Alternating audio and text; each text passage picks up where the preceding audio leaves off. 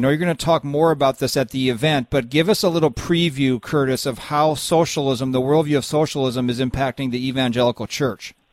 Well, unfortunately, because the evangelical church, at least a huge percentage of it, is so biblically illiterate, and the other side knows that they can use just biblical terms or Christian terms to sell anything to us.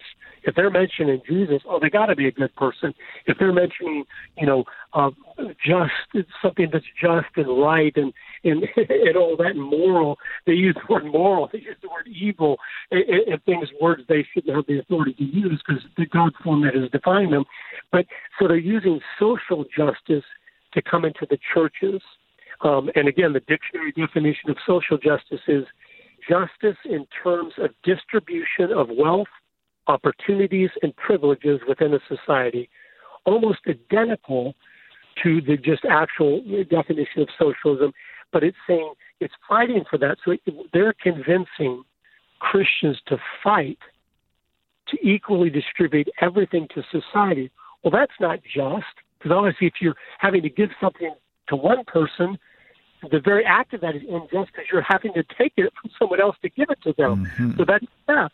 And so they flip the terms, which is deadly to us as Christians, because to understand the gospel message, you must understand what the word justice means, and you must understand what the word grace means. And when we flip those, and when we're acting like justice means you deserve all these things that, again, they don't deserve. We don't deserve anything. We're sinners. We've all fallen short. And so, and it's robbed us the ability, and this is very key, of showing charity to others. Then it's not charity, it's just giving them what they deserve. So they're not grateful for it, which is the greatest curse of socialism. You create a people that are incapable of being grateful. And I can't think of a worse curse on a person than losing that ability.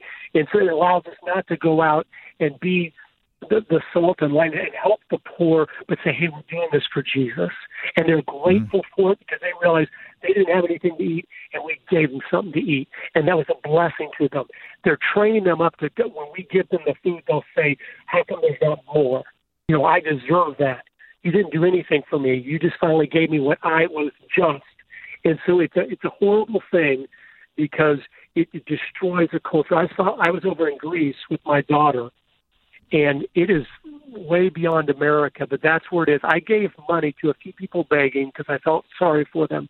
And when I gave it to them, they did not say thank you. They said more and yelled at me meanly, more. Wow. And I realized that's what's happened. They've been in that socialist state of they deserve everything. And so when a total stranger came up and gave them money just to be kind, they said more. Why isn't there more? And because I deserve this. And I realized, what a horrible future that is if we continue down this road. We hope you gained from this short take of the Christian Worldview radio program.